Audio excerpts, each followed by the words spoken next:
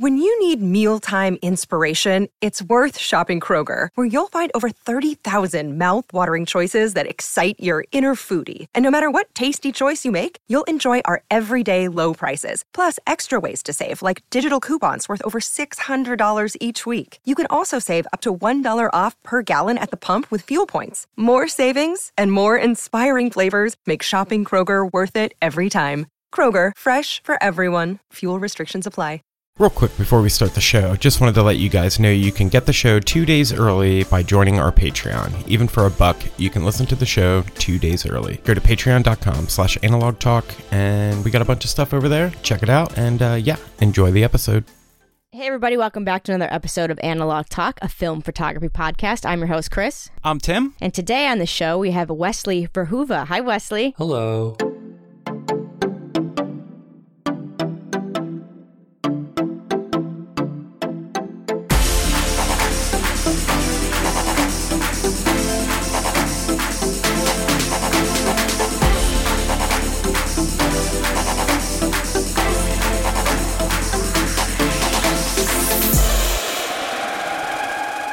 How are you? Thank you so much for joining us. I am well, thank you. I am in enthusiastic anticipation of a snowstorm, which I'm very excited about. Ooh. That's supposedly happening at some point tonight. It would be very cool if perhaps the first flakes fall during our conversation, because then the level of my enthusiasm will certainly go up. Great. And if nothing else, tomorrow it's supposed to be quite snowy. Now, I know it's not quite like, let's say, Rochester snowy or even New York City snowy, but we can definitely outdo LA, and I know that's where you are right now. Yes, I was going to say, I'm looking at 70-degree weather right now. So, Tim, where are you based? Central Pennsylvania now. Oh, so you know about snow. Yeah. We just had some, and I think we do have some coming as well. So I'm also excited. I love fresh snow. It's really fun. And also because of the past weeks and weeks, it's been very overcast, kind of flat. So I'm excited for light, to go shoot. I bought a bunch of rolls in anticipation yesterday, so I can get out there tomorrow. Sweet. Amazing. So Wesley, for our listeners who may not know who you are, can you give them a intro on who you are and how you got into photography? Yeah, I am a photographer and curator. My photography is predominantly portrait photography, although that in 2020 during the pandemic, that has changed for obvious reasons. And actually, I'm really excited about it, but I'm sure we'll get into that later. My curation mostly has taken place at a museum in New York City called the International Center of Photography. And I've curated nearly, I guess, about 100 exhibits there. And then also in the past, I've done curation for WeTransfer and some other cool creative companies. And I'm just a photo geek, that's I've been lucky enough to make my hobby into my work. And now these days I'm searching for a hobby again so that so that I don't do only this, which is what I only do, which I love, but it's also, I've heard about this thing called work-life balance, and I'm investigating that at the moment. I hear that's a really good thing. I'm all about it. And how I got into it originally is that my father is a photographer. Oh, cool. It's in your blood. It's in the blood. And so when I was probably 4 or 5, he started taking me along on little photo trips, and I would get his Canon AE1 and start snapping away. And that's kind of how it started for me. And then I took a long break between, let's say, like middle of high school until like 10 years later, where I was fully engaged in music. And then I returned as a prodigal son of photography back to the camera. And so for the past, let's say, I think in 2014 is when I got back to photography, and when I started doing it as a hobby and as a passion. And then I think within about a year or two, I was doing it full time as a profession. Wow, that's amazing. I love that. as well dabble in music and stuff like that. And I always feel like, even though they're completely different worlds, I feel like there's just so much, I don't know, similarity, or the similarities between the two, like music and photography and art. Like I love that, because I kind of, we were just saying like how you, the hobby, like I'm now like hobbying music again, like getting guitars, getting recording equipment, just having fun. And that fire is it's stoked right now. Like I'm fired up, and it actually helped my photography because it didn't make it the primary, you know, all my eggs weren't in one basket. Is that the saying? Eggs in one basket? Yeah. my problem is was my hobby, was my career, and I didn't get burnt out because it was both. I found so much joy, and I think my personal work was the savior part of it. So I was like jonesing to do this personal work, or like explore different cameras and collect and all that stuff. So maybe I should get another hobby, though. Maybe I should learn an instrument or something. I don't know. Yeah, that'd be awesome. I think ukulele, and I think together you can have a new song for the podcast. That's perfect, because my fiance plays the ukulele. There we go. You can teach me. Nice and easy.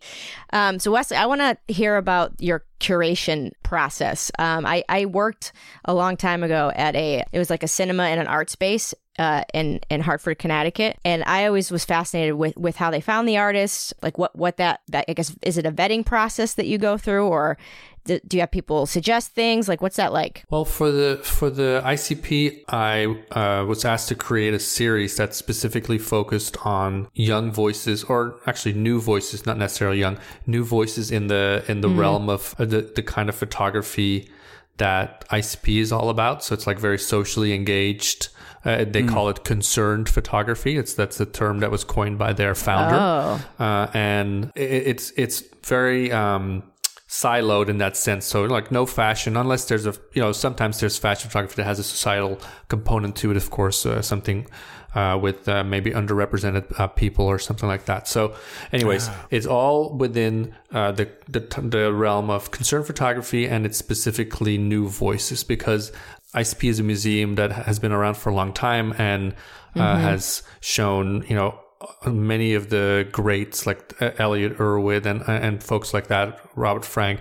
And so they, at the time when we had our first conversation, is when they realized they wanted to kind of like bring in some more younger voices and do it on the basis of a kind of a more fast moving world, and also a way to showcase it in a different way. So whereas the old guard, like the legends, are showcased traditionally like beautiful darkroom prints on the wall framed, the series that I curated for ICP was actually called ICP Projected, because for two reasons. Number one, I was, through my curation, essentially saying I'm projecting that these artists that we're showing are future legends. And also because physically the work was projected. So during the daytime in the museum, there were very high quality monitors for the work. And then during the nighttime, it was actually projected out into the streets of New York City onto the windows. No way. Yeah. So it's very cool and very different. And I'm really hoping to get back to it, because obviously the museum has been closed for a long time now. The museum was actually closed for a significant period because they moved from one location to a brand new, incredible, beautiful building. And within, I think, 6 weeks of being open, COVID came and they had to close again. So that's very unfortunate timing, of course. I mean, and this is, of course, for everybody, not just ICP. But since then, it's just, I haven't been able to curate anything for them because it's just not happening. So I'm really excited with the idea of like getting back to that and getting past my 100th exhibit, because I think I got stuck at like 98 or something. Oh man, that's so many though. That's awesome. That's amazing. What is the term? How does he define concerned photography? Like, what is that? Can you expand on that? The phrase concerned photography was coined by the founder of ICP, Robert Capa, who's of course a very well-known photographer and was involved in many of the important happenings in photography in that era, and the way he defined it. And I don't know if there was ever an official like written down, this is what it means, but it's basically any kind of photography that concerns the world that we're living in. So He photographed, scenes from World War II, the Spanish Civil War, all kinds of Wow. things. And nowadays, of course, I think that concept has grown to encapsulate other movements in the world, from like COVID, what's happening to the world right now, to the protests during the previous president, to civil rights, to all these kinds of things that are all about the world that we're living in and how we can document that with our cameras. I really like that term, just because like when I feel a need to document things like that, it's because I'm concerned. And now that I have that term or whatever, I feel like, it's like a duty almost, because of how I feel anyway. So that's really, really cool. Mm-hmm. Now, do you use that personally? I think that's where I was kind of heading with that question when I first started it.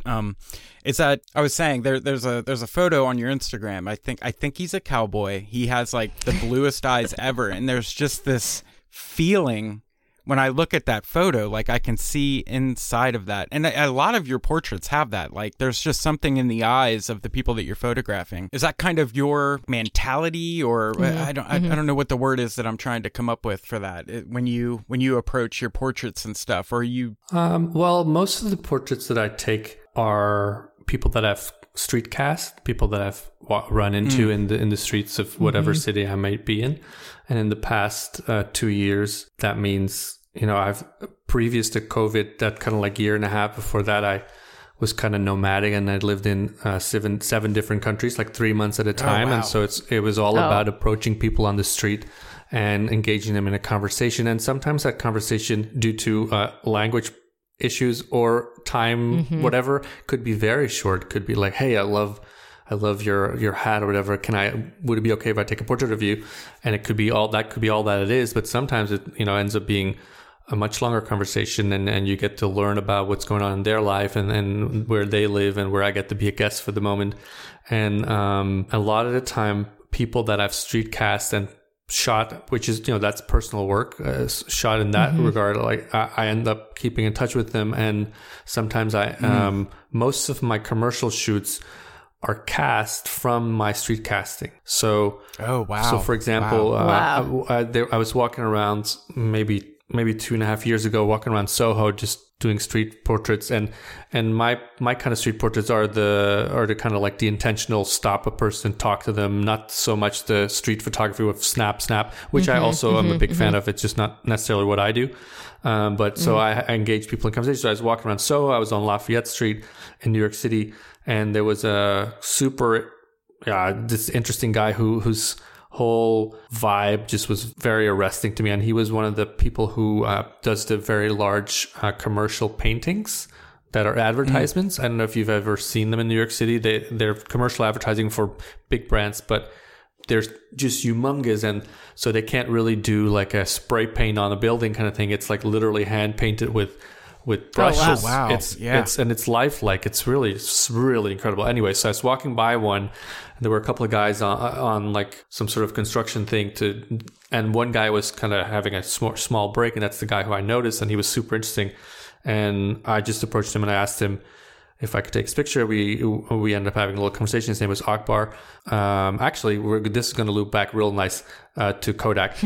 So we have a conversation. I take a portrait of him. I was walking around like any street photographer does with my Pentax 672, because it's a small and handy camera, And so I took portraits of him, and we exchanged information and kept in touch, and developed a friendship. And then it meant, I think about a year later, I was casting for I was doing a shoot for Hanes, the t-shirt underwear brand, and I was doing a campaign for them specifically about for men's underwear, and specifically real people with interesting stories. And so I cast everyone that I cast. It was 7 different gentlemen that I cast, and all of them were people that I actually, except for one, that I had shot on the street before in different cities. And so he was one of them. And so he goes from being a a commercial painter on the street who I have a short conversation with to now being in underwear ads for Hanes, which is pretty cool. And so just a little bit more about Akbar. He is the guy who recently did that humongous and super gorgeous mural of John Lewis in Rochester. I don't know if you guys have seen that. I'm going to check it out. I believe it's quite close to where Kodak hangs out, and Steve Carter, who I'm sure you guys are friends with too. Yeah, he's posted about it too. So it's this like super beautiful mural. And anyway, so that's where Akbar is originally from, the Rochester area. So that's how that kind of all ties together. I was going to say, I love that they let you as a photographer cast the campaign. Usually they're like, all right, these are the people that we've chosen. Oh no, that's not how I work. Yeah, no. Oh, I love that. I love that. I can make it better for them if they let me cast it. So also it saves it saves them money, because usually casting agent is engaged, and especially for something that has a sensitive nature to it. Like which regular guy really wants to be photographed in their underwear? Right. That is not the most compelling ask. And so if there's already a relationship of trust there where they have been photographed by me and they know I will do right by them and they know they can trust me. So true. That is a very different proposition then. Man, it just really makes me miss going out and shooting. Like I really miss it. And and just to like your take on it too of, we can all do the quick snapshot, try to get a good shot, but like I've always wanted to. I'm so jealous of what you do, of that that internal battle I have of like, I'm gonna be a creepy guy going up to these people trying to spark a conversation. And but when it happens, like I've had moments like that, like where it just happens, like you end up getting their story and having an awesome conversation, exchanging like Instagram handles, getting a bunch of great shots. There is nothing more magical than that. Yeah. And it really is. I mean, of course it's a little scary when you do it for the first time. And I understand that people are shy about that, but you got to just do it, man. And then after a while, it gets easier and easier. And, you don't get that many no's either. And I think as a woman, I think it's actually easier because I think more... I have no excuse. Yeah, probably. More people are trusting of women for good reasons, obviously. Yeah, and so I think women should absolutely do that if they want to, women photographers, because I think you get an even higher yes rate. But honestly, I barely get no's. And of course it happens. And it also is very location dependent. Like, for example, I can walk around Berlin for a week and still get like only one yes. But if you're in New York City, everybody wants to do it, Oh, that's cool. It's a different story. New Yorkers, you got to love them. Yeah, in LA, I mean, everybody in LA wants to have their photo taken, Oh, yeah, for sure. Pennsylvania, maybe not.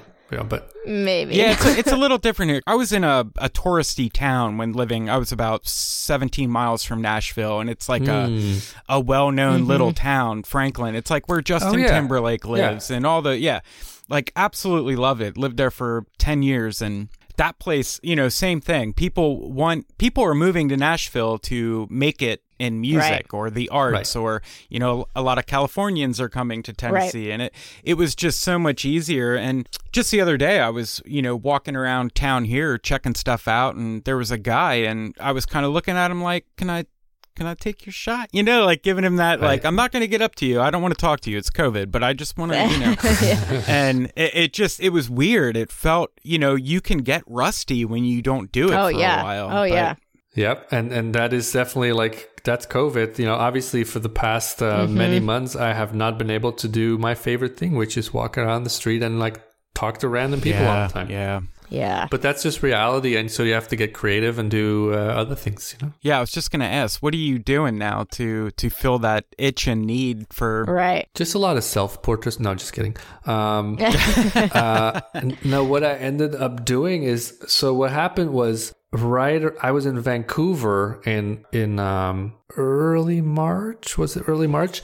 Right when COVID kind of became all of a sudden like bam, borders are closing. Everybody needs to stay home kind of thing. And so, here I was, Vancouver, a city that I didn't know. Very beautiful city, but a city that I didn't know. No way to get around because I'm not taking a bus during COVID. and I don't have a car, or driver's license. And so I was in this essentially suburban area of Vancouver. And so I wasn't in the city, which I was very grateful for because I love being near nature. And I was like, well, shoot, what am I going to do now? I can't, I can walk around all I want, but this is a suburb. No one's walking outside. Right. Yeah, it's also COVID, so I can't go to another neighborhood. And okay. Those are, I'm a big fan of restrictions, and I'm a big fan of putting limitations on creativity to within those limitations get more creative. And I don't think I would have necessarily picked these limitations, but but now that they happened, I had to deal with it. So what I decided to do was like, you know what, I'm going to go on a daily photo walk, and I'm going to instead of doing, my normal is running around fast across a big city. Okay, well, we're doing the opposite now. We're going to go walk real slow in a tiny neighborhood, Oh, man. And instead of approaching people and talking to them and taking their portrait, we're not taking any portraits. We're focusing on whatever it is that I come across. And so during these photo walks, and I decided, okay, I'm going to just do a daily thing because I need a routine to hold on to. I need, my world has completely changed suddenly, both professionally as well as socially, like, just like for everybody else. And so I needed something. I'm a routine based person, and I needed a routine to hold on to, and also one that involved like creative expression. So I decided, okay, every day during the time where the light is harshest, I'm going to walk around for 2 or 3 hours in this neighborhood and take pictures. And so I'm going to go slow because that's all I can do. And I'm not going to take pictures of people because that's all I can do. And as I did it, the day after day, and I didn't miss a day, I had all these great lessons that came out of that. So I ended up, because of the slowing down, I ended up noticing all these little bits of beauty that I would have rushed right by usually. And I also ended up taking photos of things that I never take photos of, like flowers that I walk by every day, and I see them changing. I see them come up. This is springtime, right? So I saw certain flowers come up, blossom, a couple days later, slowly shrivel up, be replaced by another type of flower. So I learned how to pay better attention. I learned to like quiet myself down and like be more in touch with the environment that I'm in. Whereas usually I'd be running around. That'd be all about me and the other people, of course, that I would meet. And so I had to flip all these switches, and it was really a wonderful thing within the context of the creative project here, because I ended up doing this for 123 days in a row. Wow. Whoa. And because I'm walking with my iPhone, I also was able to keep track kind of unintentionally of like the distances and the hours and stuff like that. And so by the end of these 123 day project, I saw that I'd walked nearly 800 miles. Jeez. Oh. In this one neighborhood.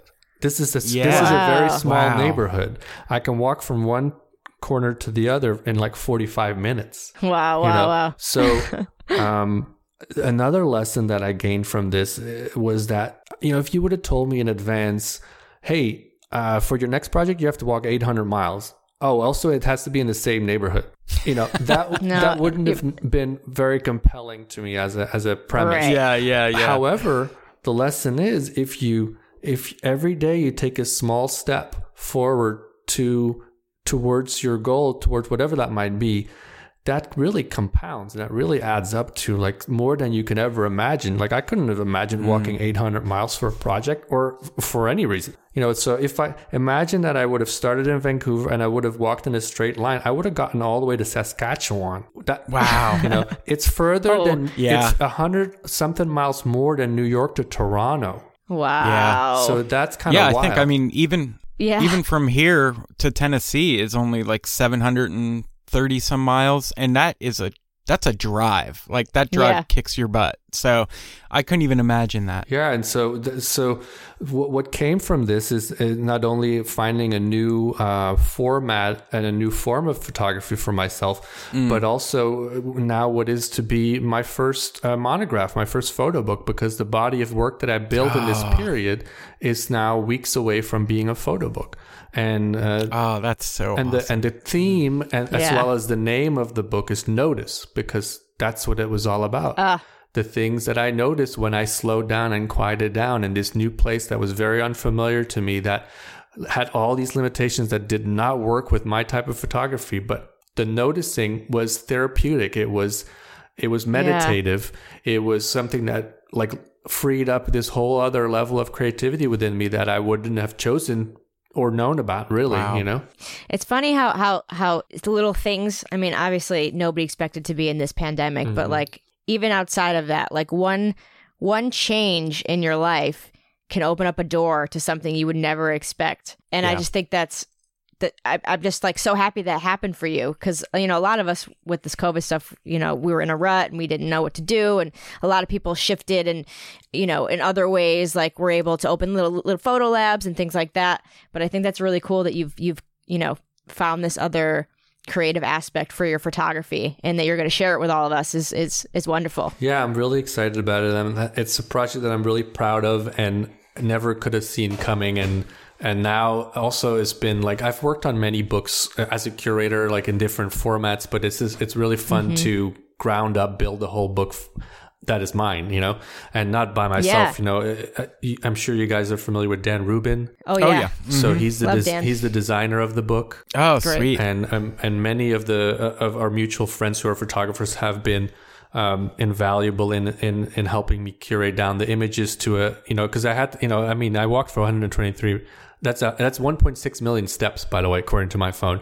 That's insane. And so I ended up with like, you know, 35,000 images to curate down from. So, so Wild. and you can't make a book out of that many images, you know. So I'd had to go down from 35. I got it down to 1,500. I got it down to 500. I got it down to 300. And then I was just kind of stuck because I was like, I can't even tell what this is, what these photos even are anymore. Right. So I ended up setting up a bunch of Zooms with like maybe 20 of my friends who are photographers, like one by one, obviously, and kind of walk them through the images. And this was another thing that only kind of happened because of COVID, because I wasn't doing any video chats before COVID. Right. None of us really. I would have just sent them a folder of files and then been like, hey, look at these. What do you think? And that is not really that's asking a lot from people. And it's also not that helpful for me. So what I ended up doing is setting up Zooms and then screen share my Bridge, Adobe Bridge, and then go through and then star the ones that I could tell, because I can see their face. I can see what are they responding to, you know? And so even better. It was really a great way to curate my work down and say, like, you know, because a lot of the time there were images in there that they were special to me for some sort of reason, but I kind of knew in the back of my head that they might not be that great, but there was something about it that it was emotional to me. And so if you go through these images and you see someone not respond to them, then that's great confirmation for the back of my head to like, oh yeah, that was not that great. Let's take that one out. And so, you know, that process also led to an unexpected second level of noticing, because as I was going through these images, I noticed all these patterns that I had in my work, which was really weird and cool, because I would see a picture. Once I got down to 250, I printed them all out and I put them on the floor, and I started noticing these patterns. And I saw one picture of a lawn, for example, that was cut in a certain kind of like a S shape. And then I saw another image on the floor, like a couple of yards over, that I took weeks later of a totally different part of that neighborhood that had a garden hose laying on the floor in the exact same shape S. I love it. Through recognizing these patterns that were unintentionally, you know, made their way into this body of work, I was able to come to the conclusion that this book is going to be predominantly paired images, left page, right page. So they're not taken in the same place. They're not of the same thing, but there's always something about the left and the right page that binds them together. And that's like sometimes it's a very subtle thing, and sometimes it's a little less subtle.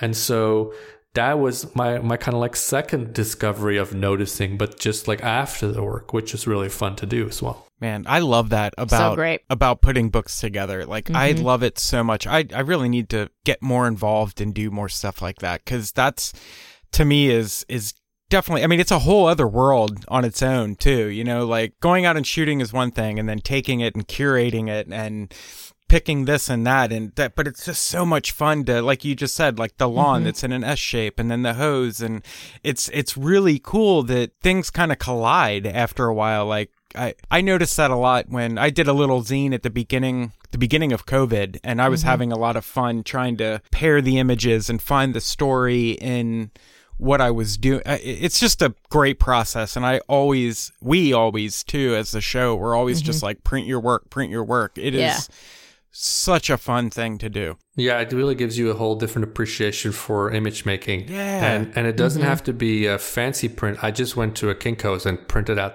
the pictures. So it doesn't have to be on special paper, doesn't have to be expensive. It's just about being able to contextualize these images in a three-dimensional environment so that you can see a narrative forming. You know, you can see it's not just a collection of photos. There's a narrative that you're trying to put together, and you may not know exactly what it is before. You know, like I think a lot of our fellow photographers, and all of us really at some point in our journey as photographers, get to the point where you get kind of stuck because you feel you need to ideate and conceive of a project fully formed in your head before you start it.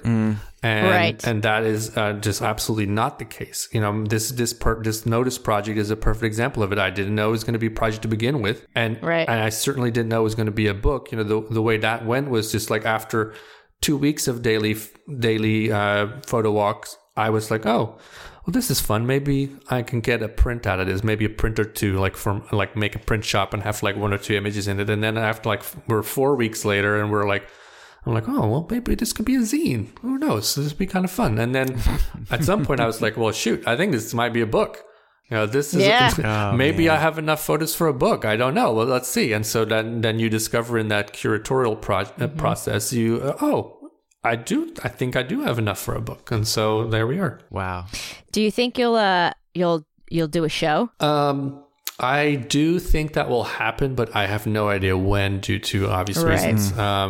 I've done shows before in Brooklyn and LA and San Francisco and some other places, but not of this kind. But this work lends itself very well. This is the story of the one.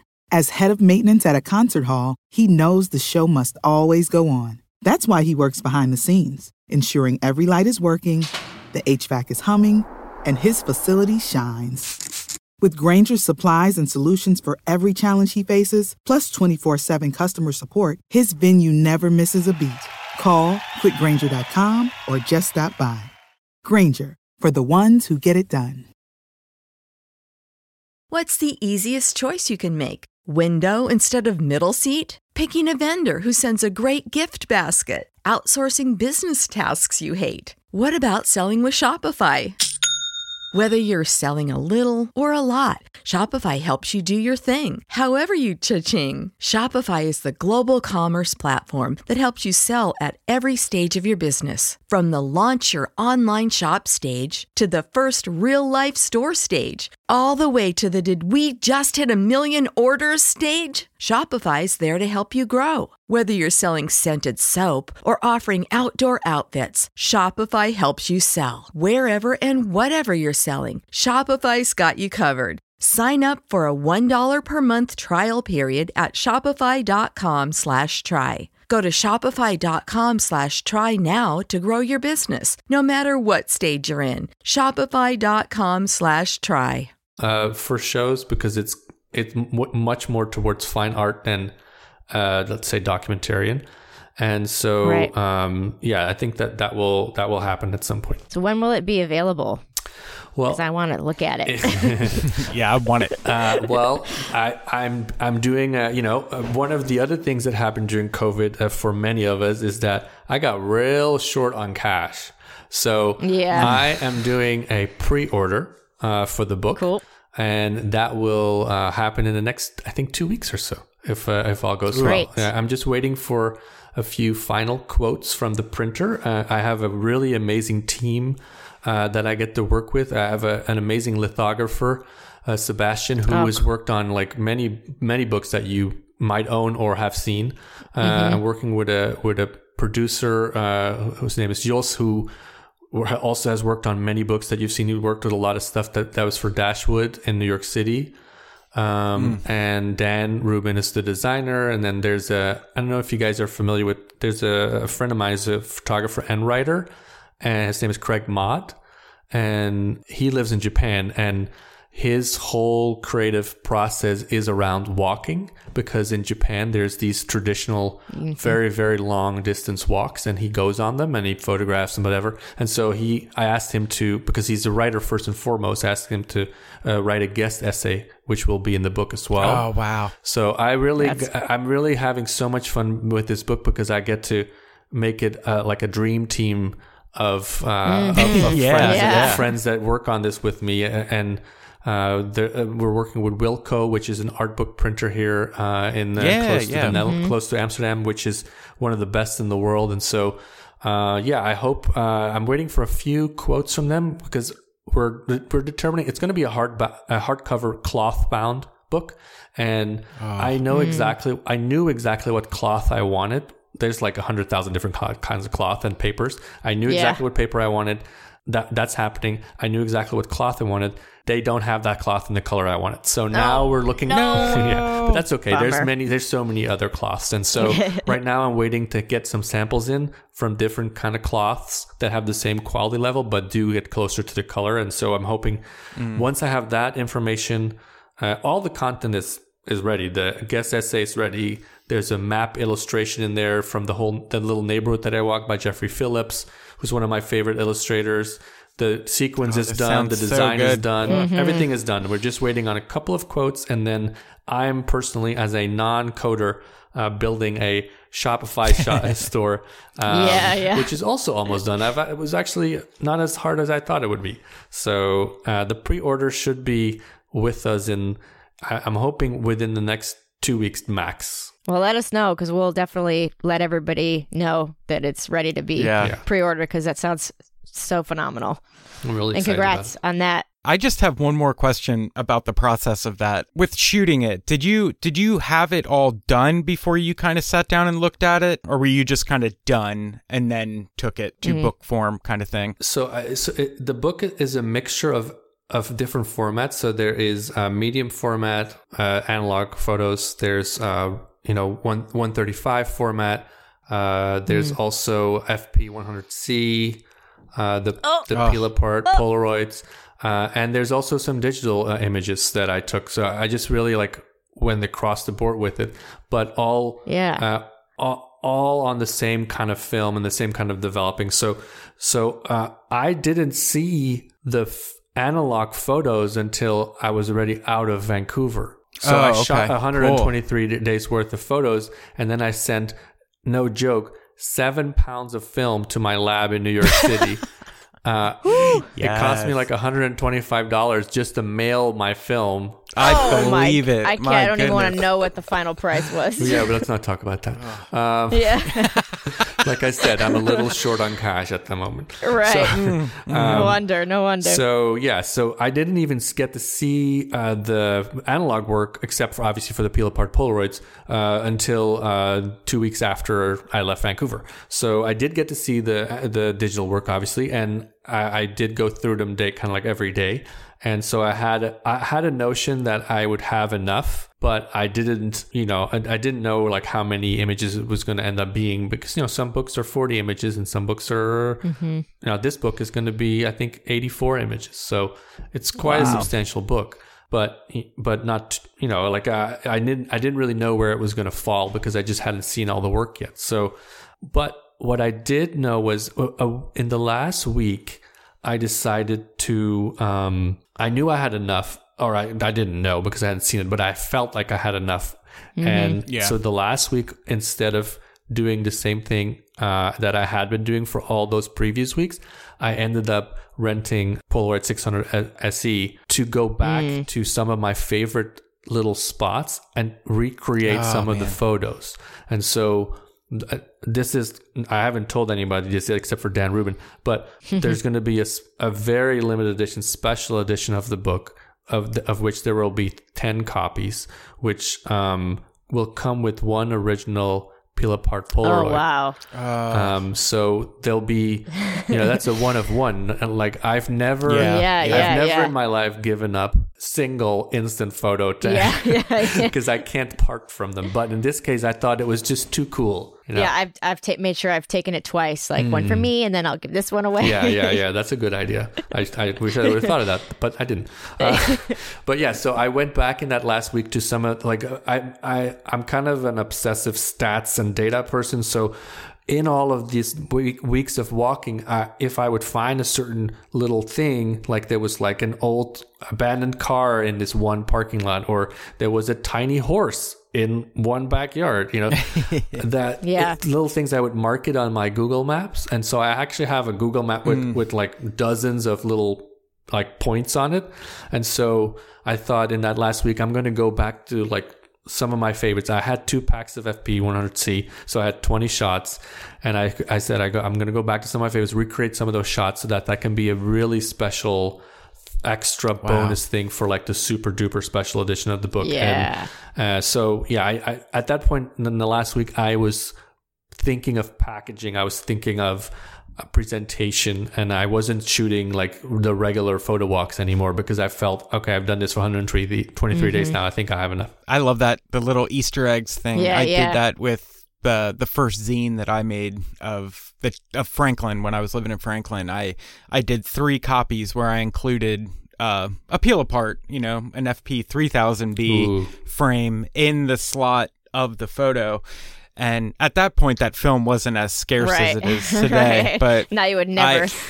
I just love that. I love because us photographers, we open something up like that and look at it, and we get it. We know like the value of that frame, and it's tough to let go of things like that, though, for sure. I'm the type that always keeps the negative too of the peel apart, like and. At least I still have that somewhere, but... Right. Well, speaking of photo books, Wesley, I wanted to talk to you about the other thing that you curate. Is it The Observers? Is that? Yeah, that's right. I do that with my good friend Paul Junn. We were just such gushing a cool, over... Yeah, we were just gushing about it. I've recently...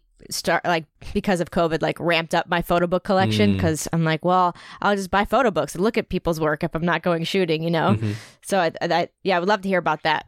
Yeah, and I always say, and this is not an original Wesley quote. Someone else told me this at some point, but I always say that you're better off spending money on a photo book than on a new camera because we all can be struck by a sudden case of gear acquisition syndrome, and that is oftentimes not money as well spent as buying a photo book that can really inspire us. And so with that in mind, Paul and I had we worked in the same co-working space in Brooklyn for a long time, and he at the time was the head of content for Creative Mornings. Do you guys know about Creative Mornings? It's this one. I recommend everybody look it up. It's this wonderful global creative community that has I think over 200 cities chapters, and they have in-person events. Obviously now it's all moved online for the moment, but in-person events with like free breakfast and an amazing speaker, like one Friday, I think it's usually Fridays, one Friday a month. But anyways, he was the head of content of Creative Mornings at the time when this happened. And he was also beginning to fall in love with photography. He had just kind of started shooting digital, and I don't recall exactly when he got his first analog camera, but he got like within 1 week of having his first analog camera, he actually bought a Leica M6 because he just went all the way for Yeah, Gotta go for it. Isn't it so wonderful when you come across someone who's just starting and you're like, so I can't wait for this journey for you. Yeah, it's really fun. And so we would have a lot of lunches together because we could geek out about photography and just talk about other things that we're both into. And we started talking about photo books, and I told him that I had this idea and that I wanted to kind of play around with him because I saw in him someone with a skill set that was different from my own, but also someone with let's call it friendly psychopathic focus on good quality. Like, he's the kind of guy who will not stop until something is right. And I am that way too, and that can be quite frustrating for collaborators. But if you're both that way, it's really wonderful. And I knew that was how he was as well, just from how incredibly well he did his job at Creative Mornings. And so I just knew he cared so much. And so I shared my idea with him, and then we together evolved the idea and made it become The Observers. So what The Observers is our way of solving the problem. Well, what photo book should I get? You know, like, I don't really, I want to get a photo book, but I don't know exactly which photo book. And so I was thinking about it. And as we were talking, I was like, well, you never really see photo books recommended. You see the end of year lists of like best photo books of 2020 or whatever, but that happens once a year, and it's usually kind of an obvious list. And also it's curated by a writer. I don't really know what their taste is. And wouldn't it be cool to get recommendations from the photographers who we love? And we're essentially asking those photographers, hey, Bruce Davidson, for example, was one that we talked to. Hey, Bruce Davidson, you inspire us. Who inspired you? What are photo books? Wow. What are photo books that really inspired you? And they can be new, old. They can be from early days. They can be now. And so we ask every photographer that we speak with 3 to 5 photo books. And so the first season that we did, I think it was about 30 guests, and we spoke only about the photo books. We just asked them which photo books and why. And then that was a successful season. It was really fun. We enjoyed it. People really got into it. And so we decided for the second season to expand. And in addition to the photo book recommendations, there's a pretty extensive interview with each person. And so we have a pretty grand vision for the Observers Project. And with every season, we're adding a thing. And so we're currently working on the 3rd season. And the illustrator who I mentioned earlier, who did the illustration for my book, Jeffrey Phillips from Australia, he is also our illustrator for Observers. So one thing that is fun about Observers is that it's a website about photography, photo books, without photos. Because every picture on the website that is of a person is illustrated. And they're great. I love those. It's so good. He's so talented and so unique, and we just love it. And I think it gives it a very unique, vibe and aesthetic. And so every portrait of our interview guest is actually an illustration, and then we talk, and then of course we do share the pictures of the covers of the books that they recommend, but other than that, it's all illustrated. So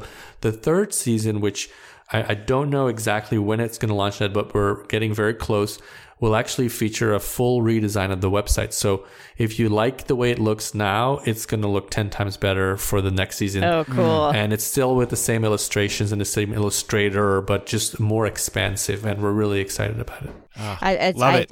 I can already tell it's going to be my new obsession. So thank you Yeah, in advance. for real. Yeah, it's really fun. And it also is a great way for us to, scratch our own itch. We want to be inspired by photo books, and we want to know which ones, Love it. Love it. Love it. Love it. We'll be right back with a listener question right after this message from our sponsor. Support for Analog Talk comes from Polaroid. Use the promo code AnalogTalk10 on your first purchase on film at Polaroid.com. Just wanted to hop in real quick and let you guys know about our Develop Nights. It's going to be the 3rd Sunday of every month. It's a Patreon-only exclusive. We've done a bunch of them already. It's a ton of fun. If you want to find some more information on it, head over to patreon.com/analogtalk. Thanks, guys. All right, guys, this is the part of the show where we break off and take a question from one of our listeners. And this week's question comes from Shoots Swiftly. That's Emily. She was just our Friend of the show. guest. Yeah. And she wanted to know, what photo in your career made your heart skip a beat? This is fun. That's a good question. I love this. I don't know if I could answer it. I'm glad I'm not. Yeah, I have about 17, I think, that I'd be. Well, two things actually come to mind. One is an older photo, and it's a portrait. And one is, I'll explain the second one after that. So the first one that comes to mind is when maybe about, let's say, 2.5-ish years ago, I started shooting for National Geographic Traveler. And they asked me this was like after I did my first two stories, or maybe my first story. They have a section in the magazine, and I'm forgetting what they call it, but it's like a 1-page photo, like a full-page photo with a tiny little bit of text from the photographer. And each issue of the magazine has one by a different photographer. And so they asked me to do one and to put in there a photo of my favorite person that I'd ever photographed. And that was very easy for me because there was actually, we're going back to Tennessee. This was this incredible lady that I met during, I shot this project called One of Many. I started shooting that in 2014, and then I think I finished it in 2015. And that's the personal project that set my professional career off, because it was all environmental portraits of creative people. So I went to 12 different cities across the United States, and in each city I photographed and interviewed 50 creatives, and that was like old people, young people, black, white, women, men, all genders, all colors, all everything. Yeah, and so interesting. It could be a chef, it could be a designer, it could be all kinds. So it was just like 12 cities, 50 creatives per city. As you can see, I'm really numbers focused.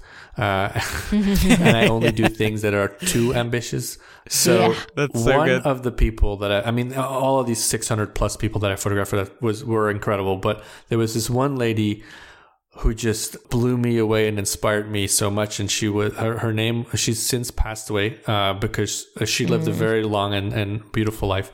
Phyla Hash, and her son and now grandson are actually continuing to run her company because she was a chef. And she wrote 17 cookbooks in her life. She was one of the first commercial flight attendants in America because she passed away in her mid-80s, I want to say. And so whenever she was that age, it was the first time that, like right after the war, basically, where commercial airlines would have flight attendants. And so she also designed, as a chef, this first on-board food menu for, I want to say it was American Airlines at the time. So she was just this like incredible Southern lady just outside of Nashville, Tennessee. And I got to go to her farm, which is a wedding venue and also a restaurant, and she does so many things there. And so these days her grandson runs that. It's called Hashland. So Phyla Hash, and her last name is H-A-C-H. And so it's Hashland. That's what they call it. And so I took a lot of photos of her for that project, and I got to feature one of them in the magazine. And so that's when I look at that photo, I just remember how she made me feel. I remember how, when I walked in there, we'd never met. And when I walked in there, she, and I was with someone else, and she goes, "Now, who are these beautiful people?" With that Southern lilt that I will not attempt to replicate. And so she just had so much life, so much joy, just an incredible person. And she was also the first person to have a television show about cooking in America. She was friends with Julia Childs back in those days. Wow. Yeah, so definitely worth looking her up. And so that's the first person. That's a very long answer to that question, but that's the first person. The first photo that comes to mind is the photo that ended up being featured in National Geographic Traveler of Phyla Hash, because it just reminds me of that day, and it was so special. The second thing goes back to the Notice project, and it's when I was doing the curation of the project, and I was editing down the images, and I was finding these pairings, I found the most bizarre, beautiful pairing of two things that were completely unrelated that I could have never planned. And so it's a left page, right page thing. And on the right page, there is I shot everything with like a red filter. So with the black and white work, that is, of course. It's mostly black and white. Right. And so I took a photo of this like big, like a pool that was in someone's front, like backyard that I could see. And there was a big blossom flower, like the size of the palm of my hand, that had fallen off a tree into the water. And so because of the wind that was happening, there were certain ripples in the water. Wow. And those lines curved perfectly in a certain kind of way. And the flower was laying right in the middle of those lines. And so that was a photo on its own that I was really happy about. And then as I was going through the other photos, I found this photo of this, the under part of a brush, basically. And it's kind of like a mangled brush with a certain kind of wood, with a certain kind of like a bark on it that has like a rough feeling to it. And when I put them next to each other, the branches and the ripples in the water form the same shapes. I mean, what are the odds of that, right? I mean, that's also kind of like a beautiful thing about nature, that nature has these recurring patterns. And we can't really create anything more original than nature ever. Any pattern we come up with, we'll find it somewhere. And so when I put them together, I had a very special moment too, where I was like, wow, this is really something else. This is bringing me a lot of joy right now. And I didn't even feel responsible for it, because it's like, it kind of was just given to me in a way. Yeah. Oh, man. Yeah, that's so good.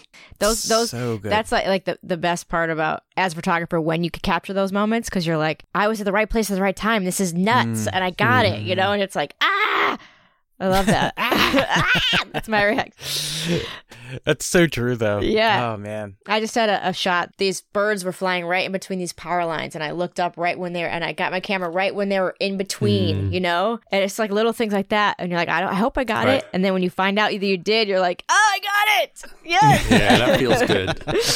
Yes. So great answers. I mean, magical answer. I love it. Yeah, the camera question, it's a two-parter, and the first part of the question is the desert island camera. The camera that you can't live without, your ride or die, like. Yeah. And the island is magical, it has a photo lab. I was going to ask you, otherwise it's going to have to be a digital camera. Yeah, you're good. Yeah, you're good. That would be my Pentax X7 II, which I mentioned earlier, that camera is very special to me, and I've shot with a lot of different cameras, and I have fond feelings for many of them. But when I first started shooting, really straight up from the first roll, the way I described it to my friend Paul, who I mentioned earlier, my collaborator on Observers, when I shot my first roll, I said, I kind of feel like I just came home to this camera. Like, this camera is like really like vibing with the way I see things, and so that's my main baby. Love it. It's a great camera too, man. So part 2 is the white whale. Is there a camera that you've kind of always wanted to shoot, had your eye on, you just hadn't had the chance to get your hands on it? That's a good question. I've decided on my setup moving forward, and I've been like selling off things that don't belong in that setup. Even though I like them. And so I don't think there's a camera out there that is a white whale in the sense of I would really love to have it, because I know what I like, and I know it works for me, and that's what I have, and I don't want any other things. I want multiple copies of that. I want another So if I were to buy something else, it would just be a second body of that same camera. I have that as my medium format camera of choice, and then I have another camera that's my 35mm camera of choice, of which I have 3. What's that one? That's the Pentax LX. But I always say I highly recommend that you do not buy this camera, because the reason that I have 3 is that they break all the time, and they're really expensive. First of all, to buy, and second of all, to fix. So I just got 2 of them back from a CLA, and that was like $120 a pop. So it's not worth falling in love with, but I've fallen hard in love with that camera too. And so that's why I have to have 3, because otherwise Yeah. She's a heartbreaker. Yeah, she's a heartbreaker. Like. So, but if someone is interested in shooting work similar to that camera, you just get an MX, because it pretty much does the same thing. You get the same lenses. It's not the same camera, but it does all the same things in the same way. So, anyways, so I just want LXs and 6.7s, and that's all I really want. That's pretty much, that's it. So as far as like camera that I really would like to add to it, I don't. I'm trying to not add cameras to it. Yeah. That's like a huge thing that I'm really trying to work on for, this year to the future is I did the same. I purged a lot of stuff that I loved, but it just wasn't getting love from me, like I wasn't using it. And I just think it's so important to find something and stick with it because that's when the real magic happens is when you have that, communion with another camera where you don't even think about it. You just go and you do it, Yeah. And my favorite film, however, is not film I can shoot on these cameras. It's the FP100C. So right. So I also have to have a camera for that, which I do. I have a Konica Instant Press. And that is that's a strange, very difficult to find camera. But I'm going to sell it to my good friend Carl Ferrers. I'm not sure if I'm pronouncing his last name right, but I think I am. Because he also he has a huge fridge full of that film still because he got in at the right time. Lucky. So when I run out, I'm selling that camera to him because it's an incredible camera. It's very difficult to find. It's expensive. It's a pain in the ass to even deal with, but it takes the best photos with that film because it's the one that gets you the closest to the subject, way closer than the land camera. Right. The reason that I found out about the Konica Instant Press is because for Observers, I got to interview Danny Clinch, who is a legendary photographer mostly of musicians. He's done many famous photos of, like all the famous photos of Bruce Springsteen are basically taken by him. Lots of beautiful photos of Eddie Vedder and Pearl Jam, all these musicians, and he's been around for a very long time. And he takes incredible instant peel apart Polaroids, and he uses that camera. And he told me about it, and then I was like, "Well, dang! Now I'm gonna have to." And then I ended up for that Hanes shoot that I mentioned earlier. I was in Austin, Texas, on location to shoot there, and I ended up casually browsing Craigslist locally, seeing if there were any cameras. And there was I do it too. There was a Konica Instant Press, and I was like, oh no way, because I'd been looking for it for a long time, and I was like, I'm never going to find this camera. This is a pain in the butt. I think I read once, and I don't know if this is true, that they only ever made 1,000 of them. Because it was only during like a 2-year period, like right around the time when maybe that film was like going out or something. I'm not sure, but So what's special about this camera is that it gets you way closer to the subject, which is with the way that this film treats skin tones, amazing. Yeah. Good answers to all of that. Yes. Such a good time. Well, Wesley, this has been phenomenal. Thank you so much for joining us. We're excited for your book. This has just been, every time we have conversations with folks like you, we just get so excited. So thank you for hanging with us. Where can everybody check you out? We have a website, Instagram. Well, as you guys know, my favorite platform is Clubhouse. No, I'm just kidding. No, you can find me on Instagram is I'm just Wesley, at Wesley, Wesley.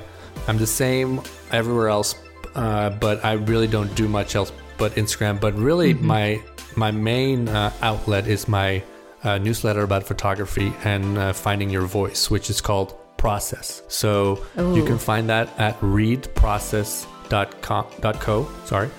And I send it out every Sunday. It has different lessons that I've learned. It has a lot of the behind the scenes of making this book. Wow. It has sometimes interviews with people that I'm talking about a specific topic, like my friend Dave Krugman and I talked about the addictive nature of social media and like how we can deal with that as photographers.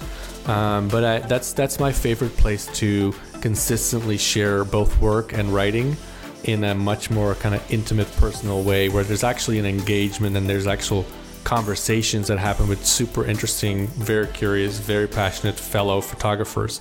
And that is really where I'm at these days, more so than social media. I love that you made that a newsletter and not like a blog. Yeah. It's nice to just receive, Yeah. I would read it every time it came in, versus I haven't been to the blog lately, or forgetting, or that's really smart. That's great. I'm going to sign up too. Readprocess.co is the website. Great. Timothy, where are you? Guys, head over to Instagram. It's at Timothy Makeups. I also make some YouTube videos. Easiest way to find those, just go to the search bar, type in Timothy Makeups. That's it for me. Chris, where are you? I am Chris B. Photo on Twitter, Instagram, and YouTube. We are Analog Talk Pod on Twitter and Analog Talk Podcast on Instagram. And we have a Facebook group you can join. And that's it. Yeah, awesome. Thank you again, Wesley. This was phenomenal. You're welcome. Thank you for having me. All right, guys. We'll see you in the next one. Bye. First off, Chris and I would like to thank Wesley for coming on the show. Thanks for taking the time, hanging out with us. Dude, it was so much fun getting to hear about your book project and everything you have going on. Just a solid, fun, informative conversation. Such a good time. Thanks again. Guys, it's going to take us to Patreon. Head over to patreon.com/analogtalk. Like I said at the top of the show, you can get our show for $1 2 days early. We have a bunch of other stuff over there. We have developing nights. We have Patreon-only after shows. Just a bunch of other fun stuff. Again, it's patreon.com/analogtalk. Check it out. Thanks for all the patrons that already help support the show. We do not know what we would do without you. That's going to be it for this week's episode, guys. Hope you had a good week, and we will see you next week with an all-new episode. Later. This is the story of the one. As head of maintenance at a concert hall, he knows the show must always go on. That's why he works behind the scenes, ensuring every light is working, the HVAC is humming, and his facility shines. With Grainger's supplies and solutions for every challenge he faces, plus 24/7 customer support, his venue never misses a beat. Call quickgrainger.com or just stop by. Grainger, for the ones who get it done.